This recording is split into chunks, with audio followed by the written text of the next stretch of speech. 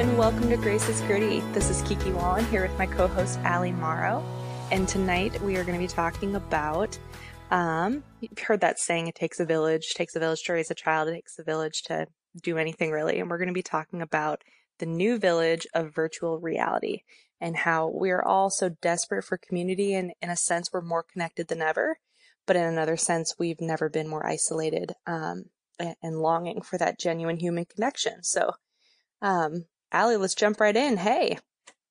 Hi, how are you doing tonight, Kiki? Good. I'm excited to talk about this because I know it's something that we're both like passionate and have been talking about a lot just in our friendship, and there's a lot to discuss. So yeah, where do you find yourself, Allie, like starting off, kind of like where are you coming from? I know that you guys are down in Texas now, so you've got a new community. That you guys have a little house now you just moved into, so you probably have a lot of new beginnings. And obviously, coronavirus has been strange for everyone, but I guess what are your initial thoughts on the new village of virtual reality, or all of us longing for connection and not knowing how to find it, and how does that affect you specifically? That's a lot of questions. Loaded. Let me think. Yeah, really loaded. Well, first off, yeah. So we moved to Texas actually in July, and yeah, it took a while for the pieces to kind of fall into place as far as like work and housing and finding a good church community and making new friends and stuff like that. And so yeah, it took a while, but God is very faithful and he's very good. And, it's been such a blessing because, something that had really been on my husband and I's heart for a while, because we moved from Florida and we absolutely loved, where we came from. It was a beautiful place. The beach was literally, we lived on a peninsula. So like the beach was like 15 minutes in any direction, which is really nice. And so there was a lot of good things about it, but, we just were like hungry for like authentic, real, intimate community with like-minded people, with good and faithful Catholics. And it was just really hard because we lived in Florida, since we got married, but we just felt like, not that we didn't have friends, like we did, but we just both felt like we were not being fed, with really authentic community. And it was something that we really wanted. And we just found that all of our friendships were very, kind of surface level, not to knock the friends that we had at all. It's just, it's hard when you only have a certain commonality with people, and it only goes to a certain extent, and so, we just had been praying a lot and thinking a lot. And then, everything with COVID happened and 2020 has been an absolute mess. And we were like, well, like, let's like really pray about this. And we'd actually been praying about, Texas for a while for a number of reasons. And God just really kind of led us here. And since we've come here, we have found a great, super traditional, Catholic church community that we absolutely love, that is like brimming over the top with, young families with lots of young kids. Mila's in Sunday school, and there's just lots of young families. Yeah. So it's so great. Like we've met so many great families and great friends already, through that, church community and stuff. And yeah, it's been a real blessing. And, even just, for me, I take the kids to, they have to get out of the house, so I can take them to the park or different places and stuff like that. And so God has just been so good, because it's been like on my heart for so long to just like praying to find like good mom friends that are, that not only like our kids get along and like we can like talk and have a good time, but also that we have things in common more than just our kids. Cause like, yeah. I don't know. I don't know. I feel like something that is kind of hard as a mom is like, you make mom friends, but sometimes it can be hard to find mom friends that you have more in common than just your kids. And, yeah, that's hard. So, but anyway, God has been really good. And I've met like a lot of great mom friends that we have many things in common: our faith, our mindset, the things that we value, which is really great. So, so anyway, with all of that, yeah, it's been really great. So, but with all of that, I've kind of just been thinking about, you said at the beginning of this episode,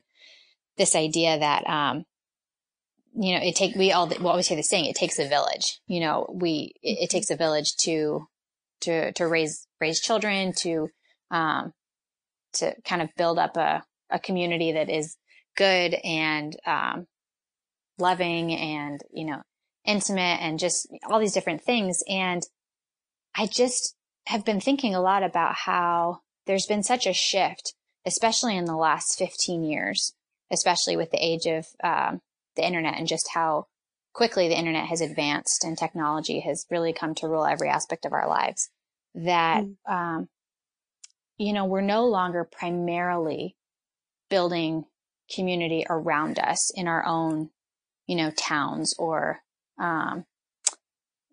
suburbs or communities like that. It's usually now, unfortunately, secondary, because we've seen this shift in the last 15 years from building it around us to going to build some kind of community online, which, not to say that you can't find community online, but there's always going to be, a lack of, true authenticity there, because it can only go so far. And really, while there can be aspects that are, true to real life, you can portray things that are true to real life or true to what you're going through or whatever.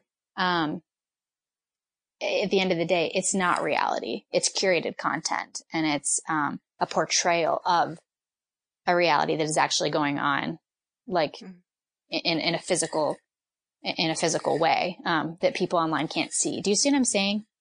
Yeah, I do. I think it's scary because we haven't even noticed. I think part of it is because technology is so new, like you're saying, in the last 15 years or so, that it's grabbed our attention like any novelty does. And so I feel like we're constantly enraptured by it for so many reasons, but one of them being that it's new. So we have to discover it. How does it work? The latest update, the latest social media platform, the latest this, the latest that. 'Cause like as a humanity, like we're all still just learning it because it's so new in the course of human history. Um, so I feel like it has our attention for that reason. And also because in this fast-paced world, especially fast-paced American culture, it's so efficient, right? Seemingly efficient that I can just call this person this quick. I can shoot this text. I can this, that, I can like essentially like work on my relationships really quickly. Um, but that efficiency just doesn't really translate to the human heart. It just doesn't. And so I feel like what we're seeing is, I just keep seeing in so many different aspects that we're beginning to, as human beings, we're beginning to treat all aspects of our life as if they're screen deep. Because like you said, I think you just said technology has come to rule every aspect of our life, like it or not. And it's almost like you don't fit in the culture if you don't have Alexa, if you don't have like I can't just be like, Alexa, unlock my house or whatever, like I can't do that. And I notice how different that is from most people. And how I stand out a little bit that I don't have that feature in my home. And it's almost like if you want to keep up with those around you, even like your closest friends and family, you have to get the latest thing and have to be even more engrossed in technology. But like you were saying, it seems like the reality is that technology as an instrument is not building more genuine connections. It's not actually bringing us together. If anything, it's dividing us more than we realize.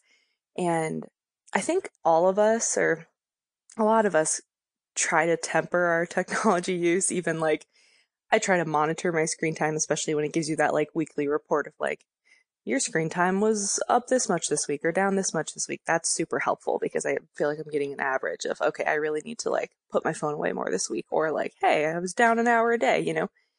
Um, where is it going with this? I lost my train of I've seen in, as I'm trying to moderate my usage, because it's just so easy to just open it back up and like, you're bored for a second. So like, I'm going to check my phone, or I'm waiting in line for something, or I'm at a stoplight or whatever. It's just so easy. Like, oh, that time's not used for anything. Like, I'm not doing anything, like I'll just check my phone. And before you know it, it becomes this compulsive habit that you just can't stop. You can't put your phone down and not be itching to pick it back up. And I hate that feeling. And I recognize it when it happens. And I try to work on moderate my usage. Because if you're not intentional about it, it is just going to consume your life. But I've noticed when I'm intentional about that out in public, I end up being just sad and lonely because I get this ever familiar, like I'm looking around at the other human beings, whether it's like at a doctor's office in the waiting room, or maybe I'm in line at a coffee shop or whatever it is. And I just see like, the constant glow of screen light in people's faces. Like they're all looking down, they're all scrolling, and there's no one for me to even have an interaction with. I feel like there always is, though, like one or two other people that are kind of doing the same thing. And it's like, there you are. Hey, like it's rare, but I there are those see you. people that I see you. I see you intentionally not looking at your screen as you're waiting for your drink. Yeah. And I feel like that's so sad because I've always been one of those people that people just come up to you like randomly and tell you their story. But I miss those moments where like you just have, just first of all, free, unadulterated time to just think and ponder. Like they say, what was that book about? Leisure being the basis of culture, that it's that like true rest and downtime where nothing else like needs to be accomplished, that like the surplus of creativity and ingenuity and originality comes from. And I feel like we are just sacrificing all of those just beautiful gems and golden nuggets of being a human being to screens, to technology, to just keeping our mind occupied, which I do think can also be kind of like a numbing mechanism or coping mechanism, I guess, because it doesn't let you go any deeper than the screen because your attention is constantly moving, moving, moving, moving. You can't even really focus on what you're experiencing that day, what's going on in you. Right.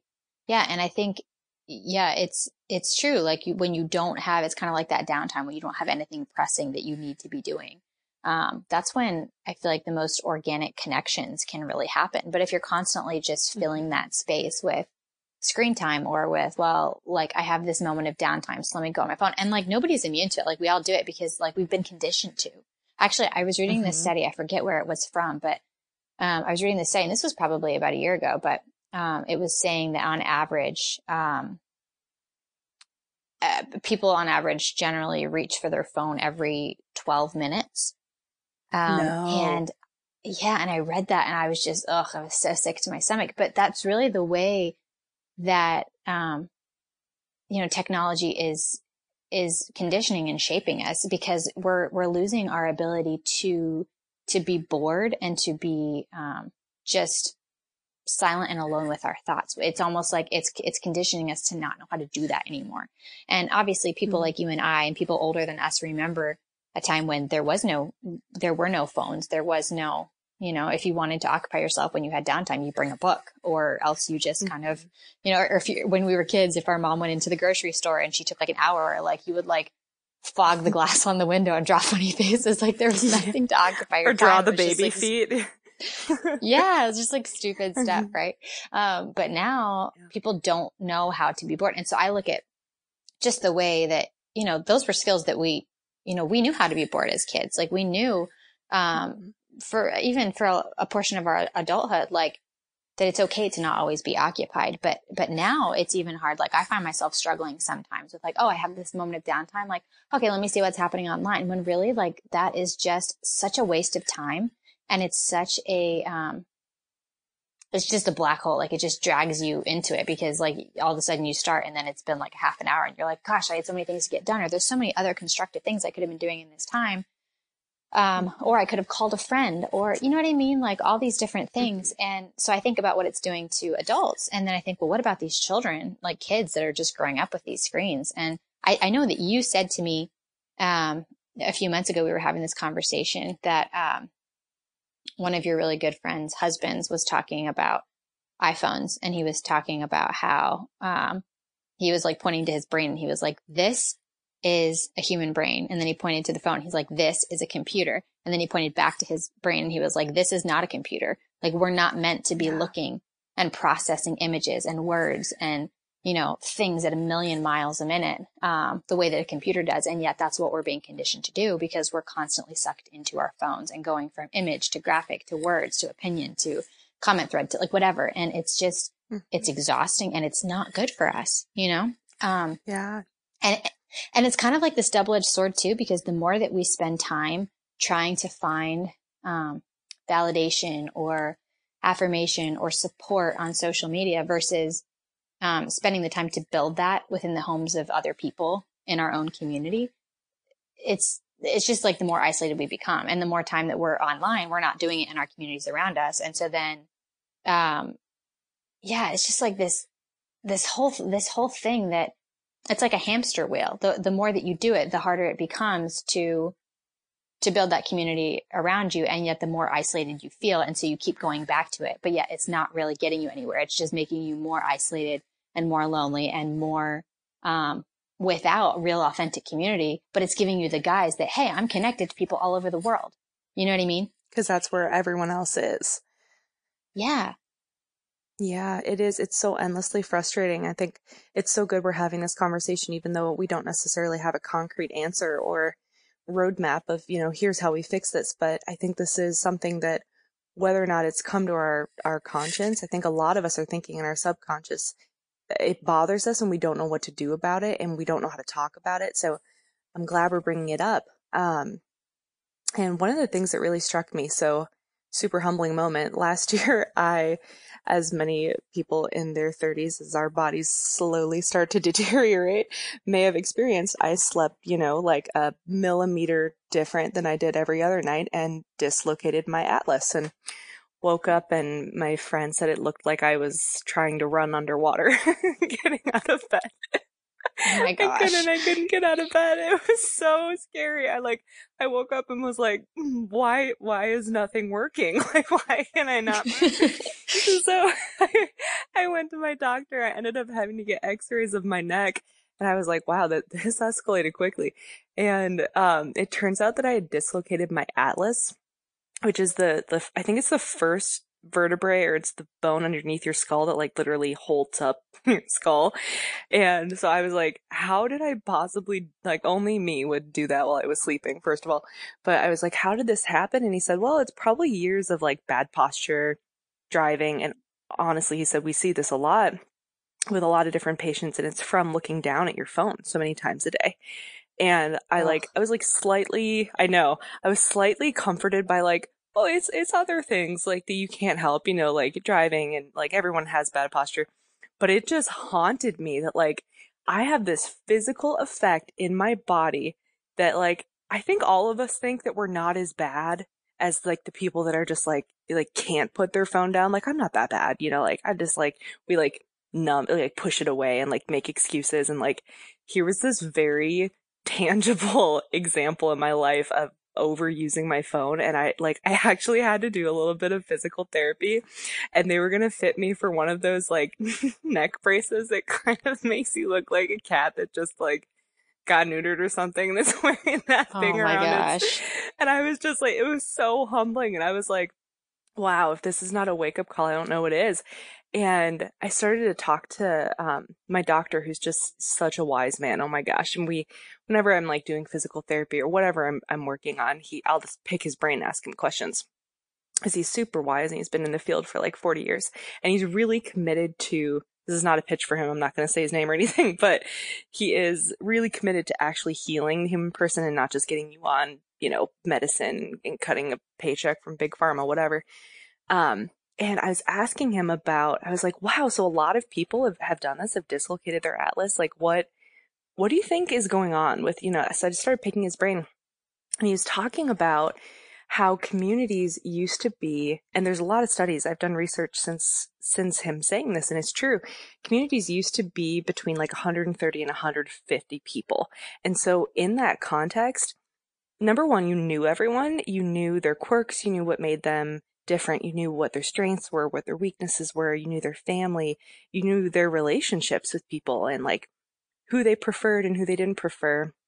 And everyone was the best at something, and everyone had something that made them distinct and unique and that they could pride themselves on. And and like a strength that they could offer the community. And he was talking about how now there's just this loss of almost your place in the world, because the community you're filling your brain with is essentially the world through the internet. Like we feel this sense of like intimate connection even to celebrities because we're seeing inside their home. We're hearing about their most intimate relationships. We're hearing them talk about their wife and their children and whatnot. And so even though we have no relationship with them, our brain kind of thinks that we do. And so like they're essentially in our brain's like tribe of who we should be comparing ourselves to, and who we're in relationship with. And so it's really interesting because he was talking about our world, but especially our generation's lack of identity and how we're almost like coming up with new ways to identify ourselves. And we see this in so many different ways, but like in the slew of amount of different genders that have even popped up since you and I were kids. Like when we were kids, it was just male and female.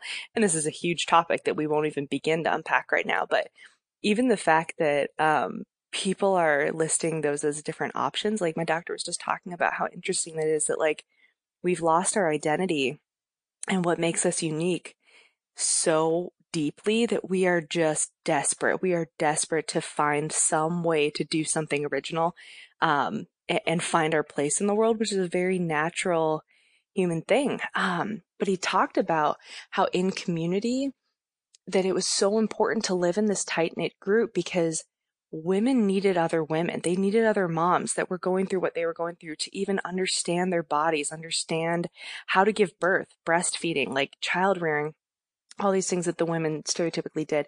And men needed other men. They needed other men's strength in the field and in what they were physically doing, to learn how to like wield their strength and learn how to be a good husband. And like people that were going through what you were going through were physically shoulder to shoulder with you.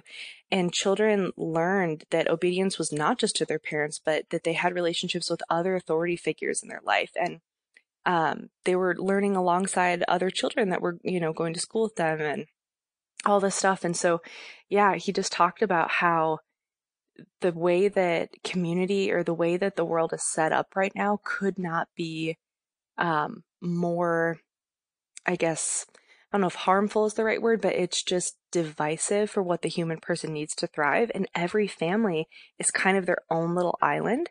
And so we're putting all of our social and emotional needs usually on our spouse, or whoever it is that we live with, because they're the only person we see. And that's just not their role. That's just not their job. And it kind of destines the relationship to sink, or at least to suffer under all that weight and that expectation that was never their job. And then they can't even really focus on what their job is because they're being your best friend, your father, your mother, your everything, at the same time when their job is just to be your spouse. Yeah, I thought that was so interesting that we don't think about how community has changed, how relationships have changed. It's just happening. And it's like all we can do to kind of absorb the newness and the newest this, the newest that. And nobody's thinking like, should we introduce this? Like, should we bring this possibility? I feel like that's so much as medicine is advanced, as technology is advanced. Nobody's asking, should we do this? It's just, can we? If we can, yes, then we will. But like, should we not, as a human race, sit down and discuss if this is what will be best in 1 year, 5 years, 50 years, And we're not having that conversation. We're just marching forward.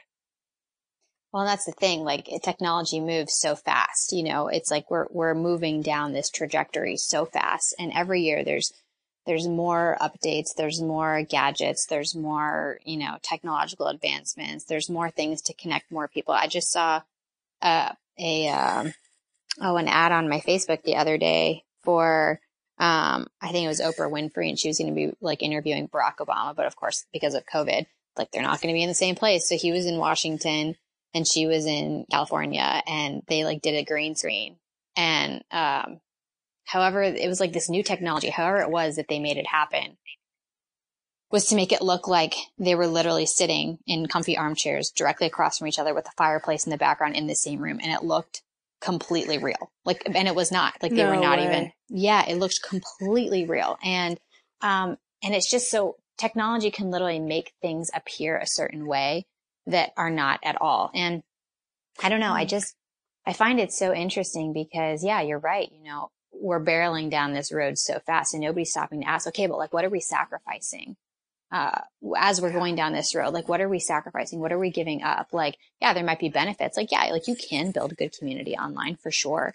But, I think the point is that there's always going to be a threshold where you can no longer, like advance beyond a certain point. And it's interesting because like, I feel like we no longer, you know, we don't know our neighbors anymore, but we know just a little bit about everyone that's on our friends list on social media based on what they post or what pictures that they, you know, put of their families or what we see that they, are doing in their lives or opinions that they have. So we know just a little bit about everyone on our friends list. So it makes it seem to us like we know them or we have them all figured out as a person, when in reality, we don't really know much of who they are at all or what their life is really like at all if we don't have any relationship with them outside of social media. Like if, say, you knew this person in college or in high school, but you know, you haven't talked to them in 10 years, but now you see like what they're doing on social media and you think, oh, like I know everything about this person. Like, no, we really don't know anything about this person. We don't know what their day-to-day life is like. We don't know what their struggles are like. We don't know what their innermost thoughts or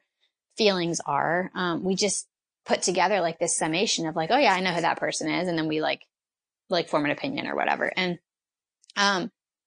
it's so interesting because it's like, we just have these like surface level, appearance of relationships with all these people online when in reality, like they're not really relationships at all, you know? And, yeah. And I do think it's very interesting because, you know, you were talking about, how, you know, back, you know, years ago, communities were very small and tight knit and everybody had a role and everybody had a place and everybody knew like, you know, who was the butcher and who was, the seamstress and who was, you know, the person that you went to for, you know, like maybe a midwife or whatever. Everybody knew like who was the go-to expert in their own community, which I think is so beautiful. And it's kind of like, it's a two-sided coin, I feel like, because, you know, with the age of the internet, you know, say with women and fertility and all these things, like learning how their bodies work, you can go online and you can find whole communities of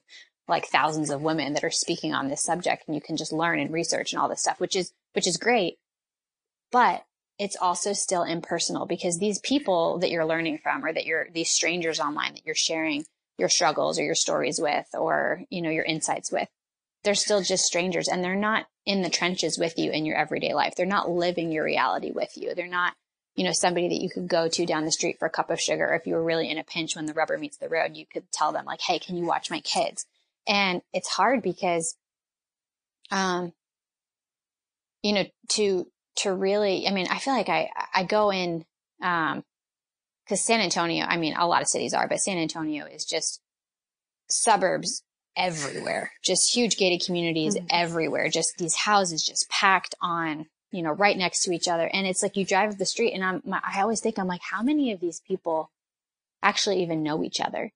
You know, like do these people even know each other? It's interesting because my family in Florida, like we live in a suburban, you know, community and, I guess what you'd call like a gated community.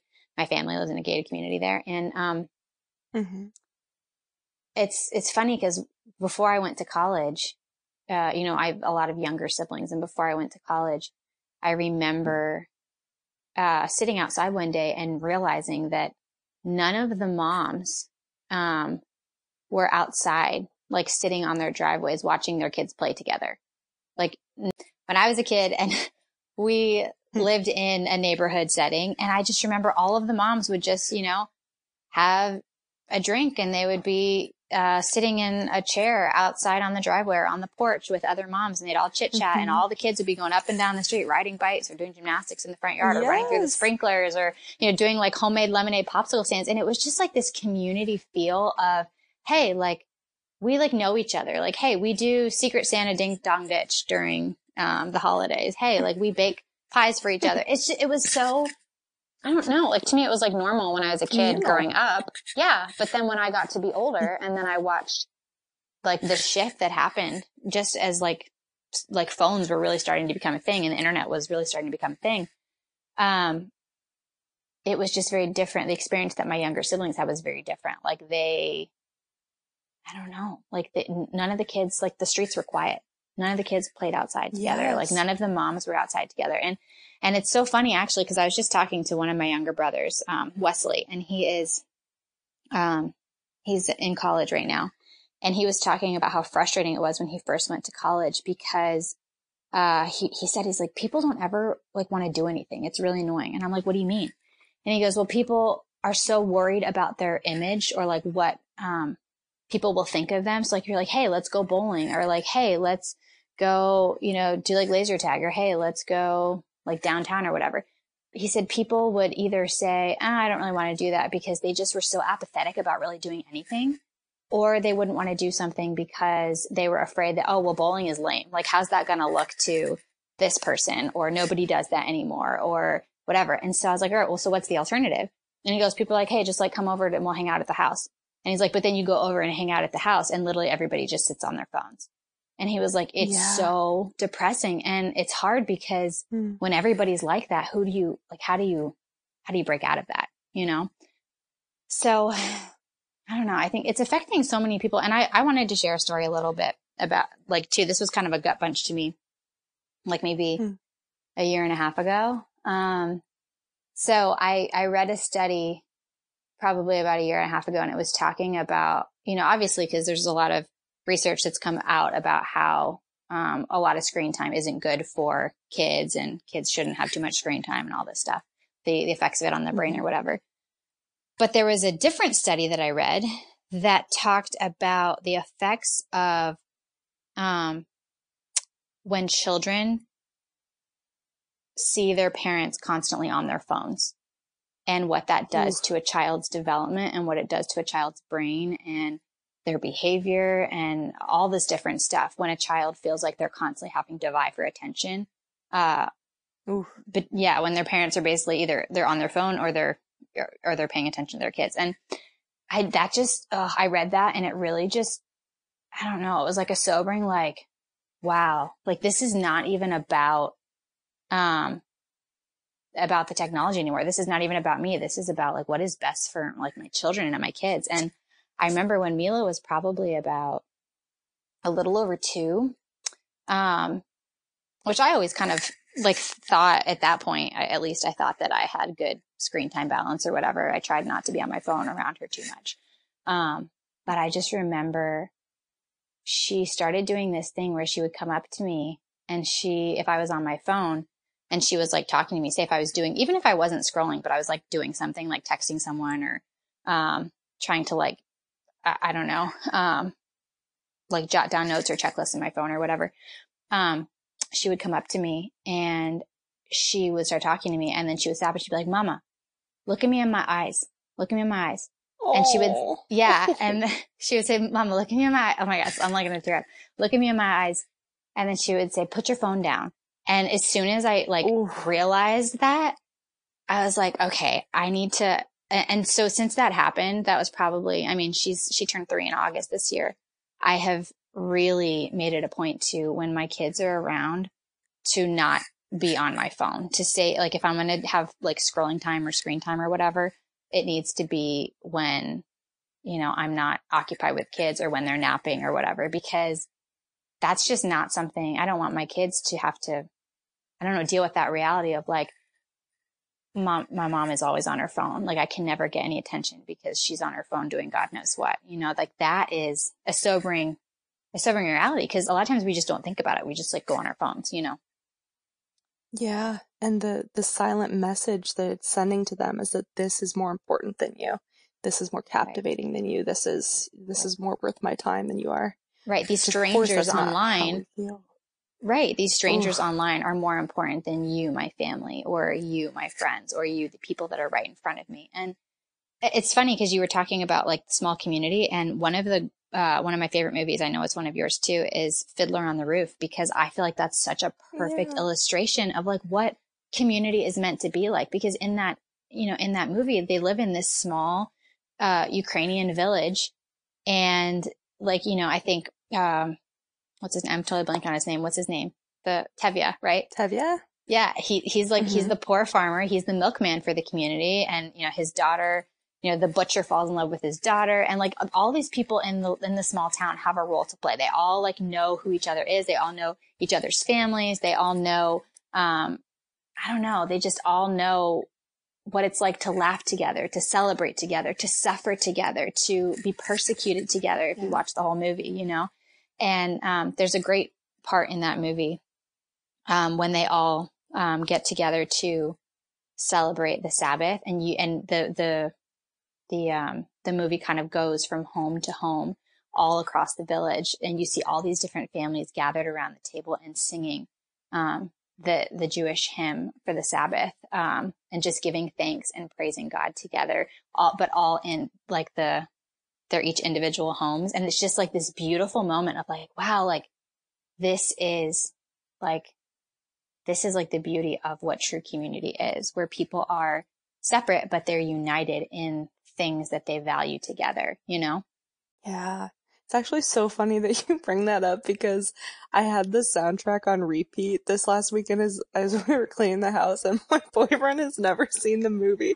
So it's just like these weird songs about like Anna Tevka and like the dream that Tevye has that like Yeah. the butcher's ex-wife or like dead wife comes back and murders that. He's like, what are you listening to? Like, what is this? I'm like, it's a good, I understand that it doesn't, it's sad. Okay, you're just gonna have to see it. Like, Yeah, it's but one of it those things is, you have to experience it. yeah, like hearing the song, I'm sure I looked like a crazy person. Like Tevi is like screaming in the background about this, this dead bride. And I'm like, oh gosh, yeah. But no, I think that's a perfect example. Like, and that's one of the reasons I love that movie. And it's so nostalgic is because it just beckons us, to what our hearts really just ache for in community and what is so missing from day-to-day life in this day and age. Like you were saying with the moms out on the porch, like that is like quintessential childhood to me. Like I thought it was just the Midwest, so I love hearing, like I know you lived a bunch of different places growing up, but that's really what it was. Like I grew up on a cul-de-sac, and so we had like basically a built-in little like baseball diamond, or like we played kickball all the time or whatever. And the kids were just like a pack of wolves, we were always just like together, whatever we were doing. And the dads, like we would usually in the summers when I was little, the dads would end up having like water balloon fights and stuff, and they would like outdo each other in like the launching techniques and like the like squirt guns, and like they just like were in pranks. And I remember my parents having like card parties and all sorts of stuff with other couple friends, and like Yeah, my bunko mom had Bible nights. studies. Bunk, yeah, oh My my mom was a gosh. big Or like, bunko aficionado. oh my gosh. Or Twister. I remember my parents and all their friends playing Twister and like laughing so hard that they woke us up, and me being like, ugh, you guys are always having so much fun, Right. like we Or have to just go to like bed. Yeah. just like the simple dinner parties that our parents would throw and have like, Yeah. adults over and then the kids would go to bed. Like, I just feel like it's something that's not prioritized as much anymore. Not to say that it doesn't happen, but it's just not something that's in the forefront of our minds anymore. Yeah, it's like a whole thing. It's like an event, like a once or twice a year event when people throw parties now. And it just shouldn't be, like I remember mom stopping by, like, or even my mom, like I remember if someone was bringing someone else a dinner, they would like sometimes like make double and then drop one off at our house. Or like if my mom was making muffins, she would always put like five in a bag and like take them down to Eric Westland's house, at the end of the block. And like just stuff like that, or like I knew which mom on the block made the best popcorn, or like the popcorn that I liked. And I would always ask to go to their house after dinner and watch a movie with them, because it's like she uses butter and my mom only uses salt, like that kind of stuff that you just don't hear about anymore. People just don't live life like that. And I was Yeah. actually two thoughts. I was listening to this podcast.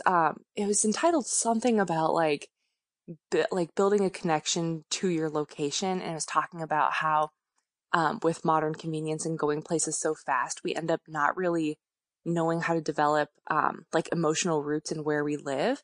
And we're always looking for like that better location, like paradise on earth, like people are looking to move to where the ocean is, or to Denver, or like just someplace really beautiful and really adventurous. But the people that do move to those places end up being really lonely because most people are married to the outdoors or kind of constantly on some sort of adventure, and there really isn't a sense of community. And so it was really interesting, but they talked about if you can't slow down your entire life, try to slow down when you can. And so they talked about like going on walks, like is one way to kind of develop a sense of like knowing and being connected and forming a bond with your community, and like knowing certain routes. Like you get to know the dogs of the neighborhood, you get to know like the elderly of the neighborhood, you get to know the kids that come to the parks, like all sorts of different stuff. And I actually did that the other day. I ended up biking to do my errands because I live in a small town now. So I got to like bike to the post office, and my phone ended up dying from the cold. So I didn't have a GPS, and I had to like tap into, shoot, okay, I'm on 16th Street and I know we live somewhere close to 2nd. So like I've got to go, and I had to like figure it out how to get back. And I was just like, it was frustrating and I was cold and stuff, but like I ended up being really grateful for it because I was like, wow, I knew way more about where the streets were and how to get back home than I even realized. And I just saw a couple sweet moments. Like I biked past this house, and there was like an old lady who was just looking out the window, and I made eye contact with her and wasn't sure if I should have like looked away, like, sorry, I looked into your house, but she like smiled and looked at me like she was glad to see me, and I waved back. And there was another couple that was just like kind of hugging and rocking back on their front porch, like maybe one of them had a bad day and like had just greeted the other one that came home. And it must have been the husband who was like facing me, and he kind of like waved like, hey, like don't mind us. And just these little moments, and it just like kind of struck me of like, okay, it's not lost, we just have to pick it back up again. It's here, we've just set it down, we just have to be intentional because it's not going to be automatic anymore. We have to choose it Yeah. and bring it back into our life. Yeah. Yeah. And these little moments, like those little connections are what living is all about. Like that is what the human experience is all about, is making those little like connections with people. It's funny because my mom, she had a very big heart, for, the elderly. And I think that she passed that on to me. I just love the elderly. I just think that they're just so full of so much wisdom and stuff like that. But she was really full of love for the elderly, and she really loved Meals on Wheels, which for anybody who doesn't know what Meals on Wheels is, it's a program that basically you can volunteer to take meals that have been made by, say, members in a parish community. You can volunteer to be one of the drivers to drive off and drop off different meals to different people that are homebound or disabled or elderly that can't leave their homes, and they need just a little extra help. And so she used to love to do that. And I remember, I think one year when I was home from college, she asked me for like a summer, she asked me for a couple Thursdays, because I think that's when she did it, if I wanted to come along. And I was like, okay, sure. And so I want to say that every Thursday she would go to like 5 or 6 different homes and drop off meals. And, you're not obligated when you do Meals on Wheels to stay and chat or anything like that. Like your only duty is to drop off the meal and leave. Like you're just a delivery person basically. But, Yeah. my mom had developed such beautiful relationships with each one of these people on her route that she would literally stay for like minimum a half an hour at each one. And so what normally would be maybe like an hour or an hour and a half trip would be like a whole like afternoon, like 4-hour affair, because she would just stay and chat with these people. And they were so happy to have somebody invest and take the time to not only bring them a home cooked meal that was made with love and care, but to just care to talk with them and see like, how are they doing? And, what's going on in their lives, because a lot of these people, they don't have a lot of family. They don't get out much. Some of them, even have really debilitating mental conditions like, agoraphobia. They just can't go outside. So they're confined to their homes. And I just learned and was so struck by the connections, that such simple connections that I even made the few times helping her. And it just really stuck with me. Like that is what community is supposed to be about. That idea of service and giving back and just being so intentional with your time with other people. And I think that that's just been lost a lot with um, with technology because we waste so much of our time trying to find that kind of community that we feel like fits who we are or who we would like to be online. Yeah. And I feel like it becomes so disappointing to a degree because not to say again that you can't find positive community online, like you can. I know people that have really found great communities of women or whatever online. Technology can be a good tool forever, but the thing is that I feel like no matter how much you work to, say build your brand or connect with your audience or grow your follower content, if that's what you're about, whatever, it still kind of leaves something to be desired because, it's still just perfected algorithm content. It's just curated content that we portray. And it's lonely and it's isolating because I feel like even when strangers, for instance, might validate your opinion online or provide you support for something that you're going through, maybe you just want people to commiserate with you or people to give insight on something you might be going through.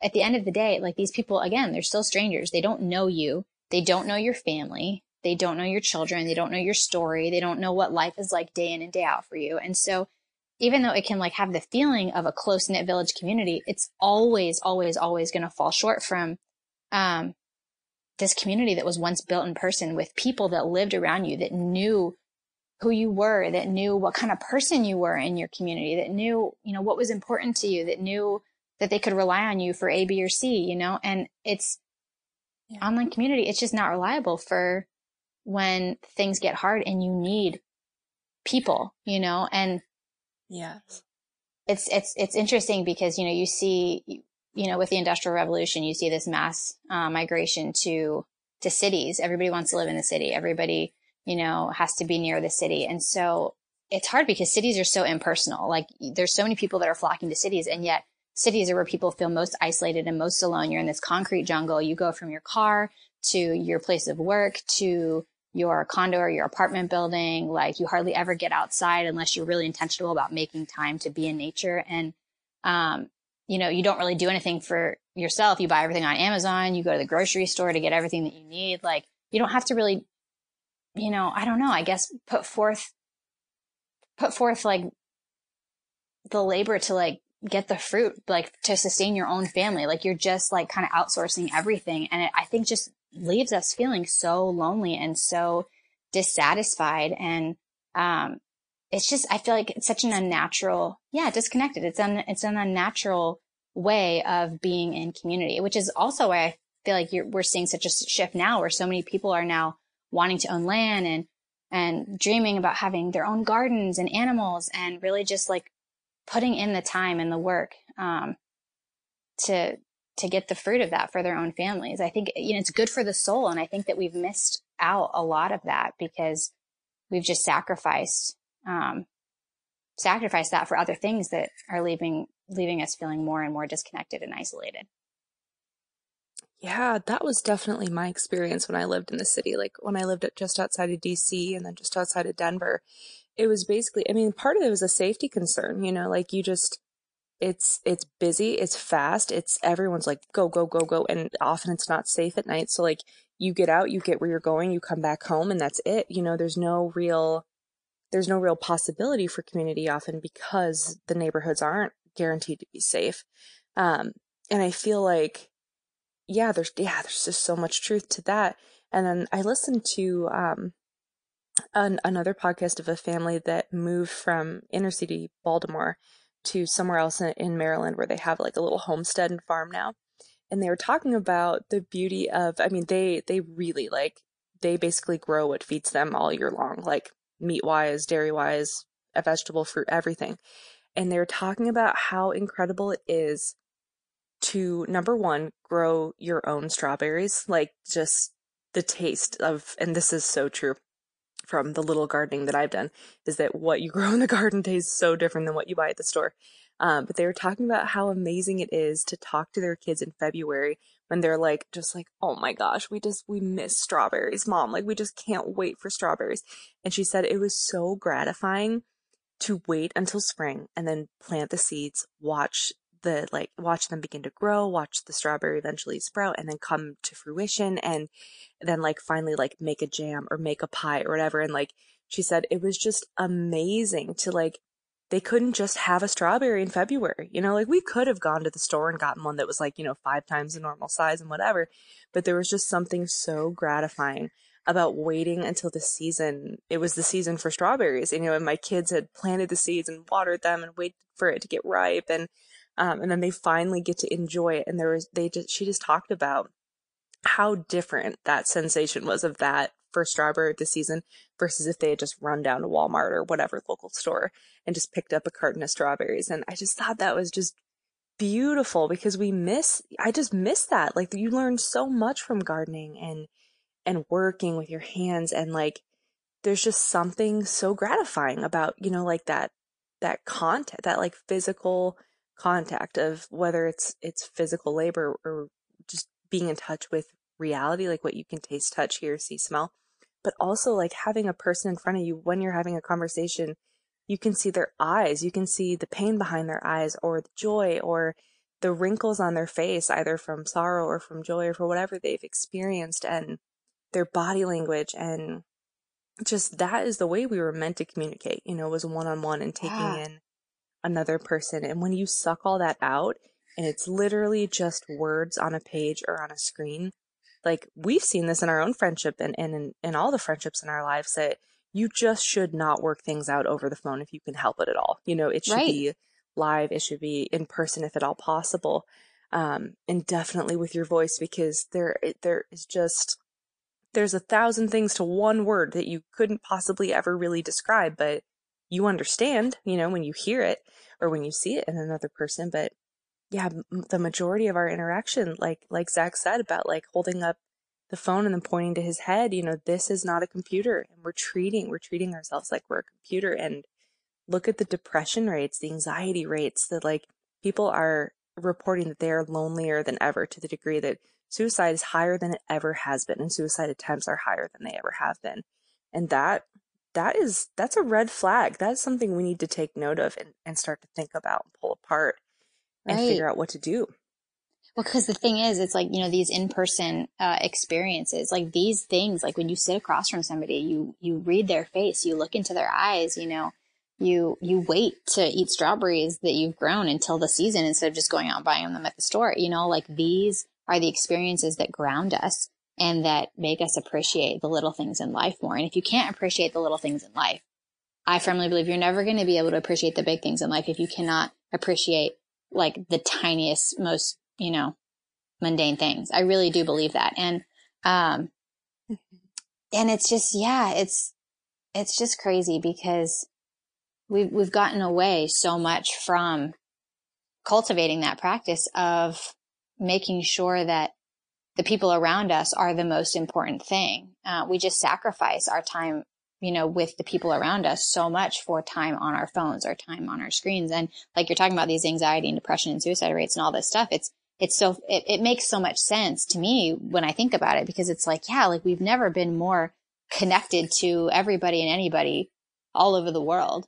But it's such a fake reality. We're not really actually connected to anybody. The only people that we're actually connected to are the people that we take time to have in our everyday lives, the people that we take time to write letters to connect with on the phone, to get together with, all these like connections that we feel like we have with people online, like they only go so far, and so if we're making that our main emphasis, we're always going to be, feel like disenchanted and disillusioned and just isolated and lonely because our focus is on the wrong place, and I'm not trying to knock anybody. I think everybody can fall prey to this, but I think it's important to call it out. Something that, Rob and I have been doing for probably the past month and a half, that we've kind of started with some friends here, is Sunday family dinner. And so we've been going over, to our friends' houses, and Rob cooks.